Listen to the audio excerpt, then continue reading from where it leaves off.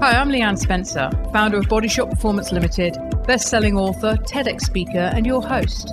This is the Remove the Guesswork podcast, the show where I interview influential people in the health, fitness and wellbeing space to bring you the latest ideas on how to optimize your mind, body and wellbeing. The show is brought to you by my company, Body Shot. We work with businesses who want to create a culture of energy, vitality and performance and underpin well-being as a competitive advantage. Our solutions include a wellbeing portal, an audit service, bespoke guide, workshops and leadership coaching. Find out more by visiting www.bodyshopperformance.com. Enjoy the show. Hello and welcome to the Remove the Guesswork podcast. I'm your host, Leanne Spencer, and this is going to be our penultimate episode for the year. We're going to be taking a break from the 28th of November, so that'll be next week, and we'll be back with the first episode of 2021 on Saturday, the 2nd of January. And who knows what the year might hold. We're going to talk a little bit next week about the importance of making plans. But for this one, I want to give you some ideas on how you can improve mental health, your overall well-being. It's something I've alluded to quite a bit if you listen to our content, if you've read our blogs, watched our videos and so on. It's something very close to my heart and there's a hint on what the topic's going to be. And I think it's important to focus on some of this stuff, particularly with the year we've had. It's been, for some people, absolutely terrible, for others, catastrophic. And for others, they may have been okay and coasted through. And it's not been too bad or too disruptive.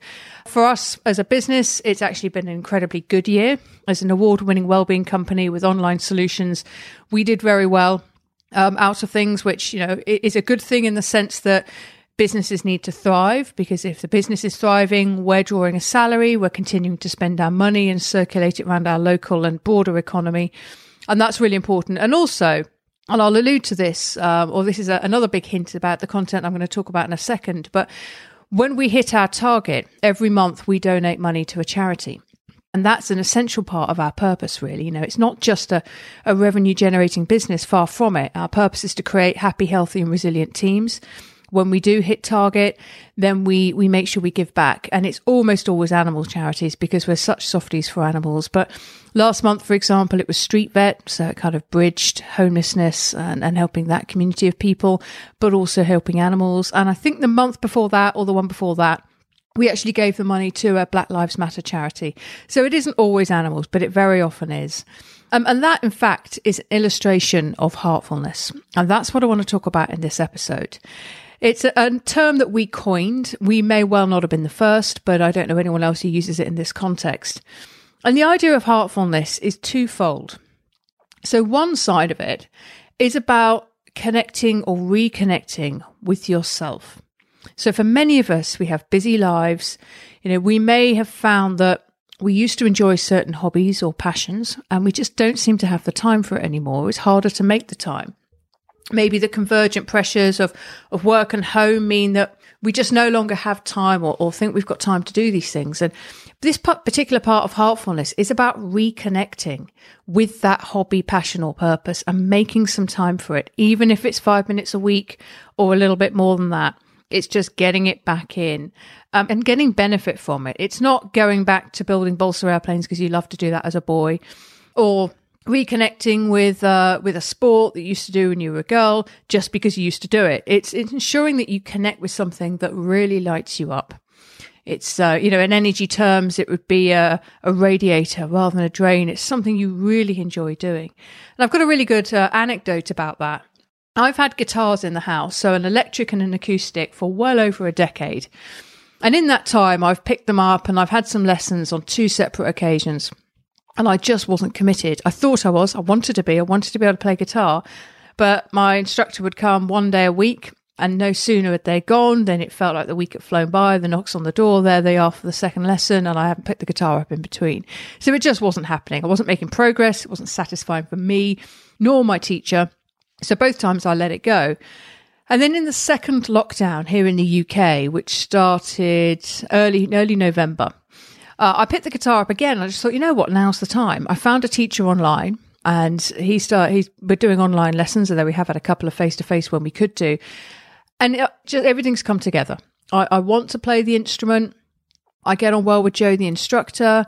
I've made some quick progress, enough to sort of feel, this feels pretty good. It doesn't sound too bad. I'm encouraged to carry on. And I've fallen in love with the instrument. I've fallen in love with going downstairs and chilling out for half an hour with the guitar. I've just really enjoyed having that opportunity to zone out, I suppose, and decompress. It's been a huge part of that. So it's beyond playing the instrument. It's beyond playing the guitar. It's given me a great deal more than that. And that is the very epitome of heartfulness. And I'm now continuing to do that. In fact, I've sold the cheapy guitar I had and I've bought a lovely new instrument, which sounds beautiful and is easier to play. So that's one side of it. It's very much about reconnecting with something that's all about you. And then the other side of it is taking you out of self. It's very much about doing something for something bigger than you, for a cause that's even unrelated to you. So another personal example of that for me is, forget this year, but ordinarily for the last few years, I've volunteered my time to a charity called Diversity Role Models. And that's a charity that works to combat the effects of homophobic, biphobic and transphobic bullying. So I go into schools and either volunteer as a role model, but more recently help facilitate those workshops. So it's an entire school day. It can be very intense, but extremely energizing and rewarding. You know, when you get the opportunity to talk to anything up to 125 kids in a single day, about your story of coming out. In some cases, it's allies' stories. So there isn't a coming out story, but they may have had a sister or a brother, or they just want to represent equality.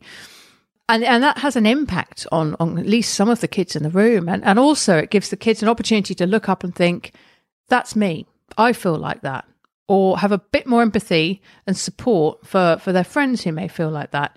Extraordinarily rewarding work. And we also fundraise for a charity called Alzheimer's Research, because my late father-in-law passed away from Alzheimer's-related causes. So they're two things I do that aren't about me. They're about causes much bigger than me, but I get the same benefits, the same feelings of dopamine, of oxytocin, of perhaps some serotonin and endorphins as well, but predominantly dopamine and oxytocin. But they are very important neurotransmitters for mental well-being.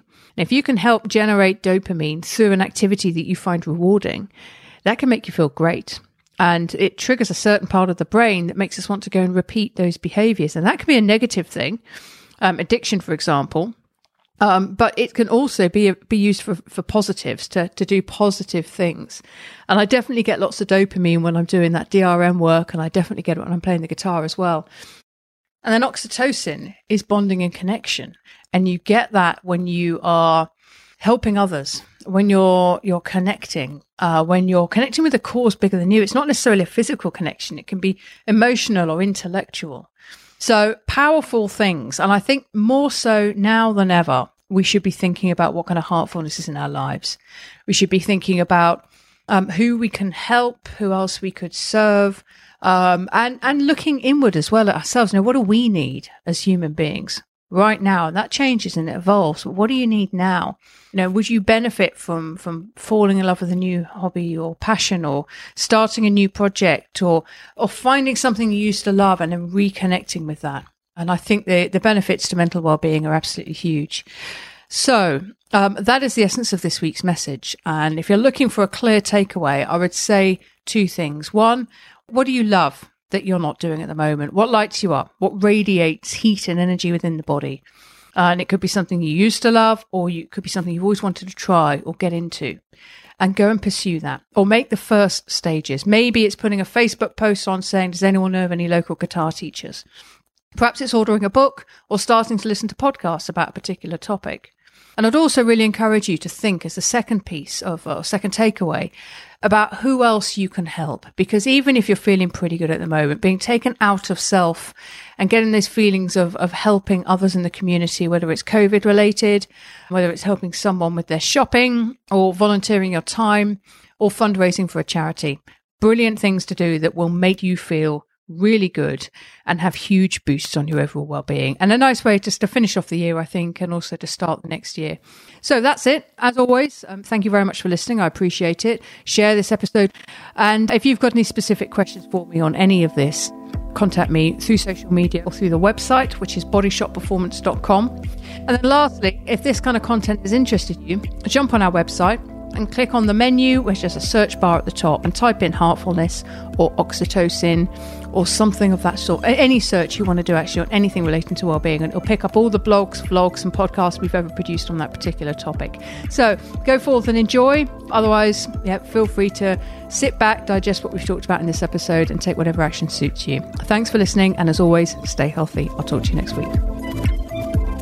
If you'd like to find out more about what we do for companies, head over to our website, bodyshopperformance.com. You'll also have the opportunity while you're there to take our Health IQ quiz. So if you'd like to find out more about how you sleep, your mental health, your energy, your body composition, digestive health, and your overall fitness for the rigors of life, take our short Health IQ quiz and get a highly personalised report at the end. That's over there at the website, bodyshopperformance.com.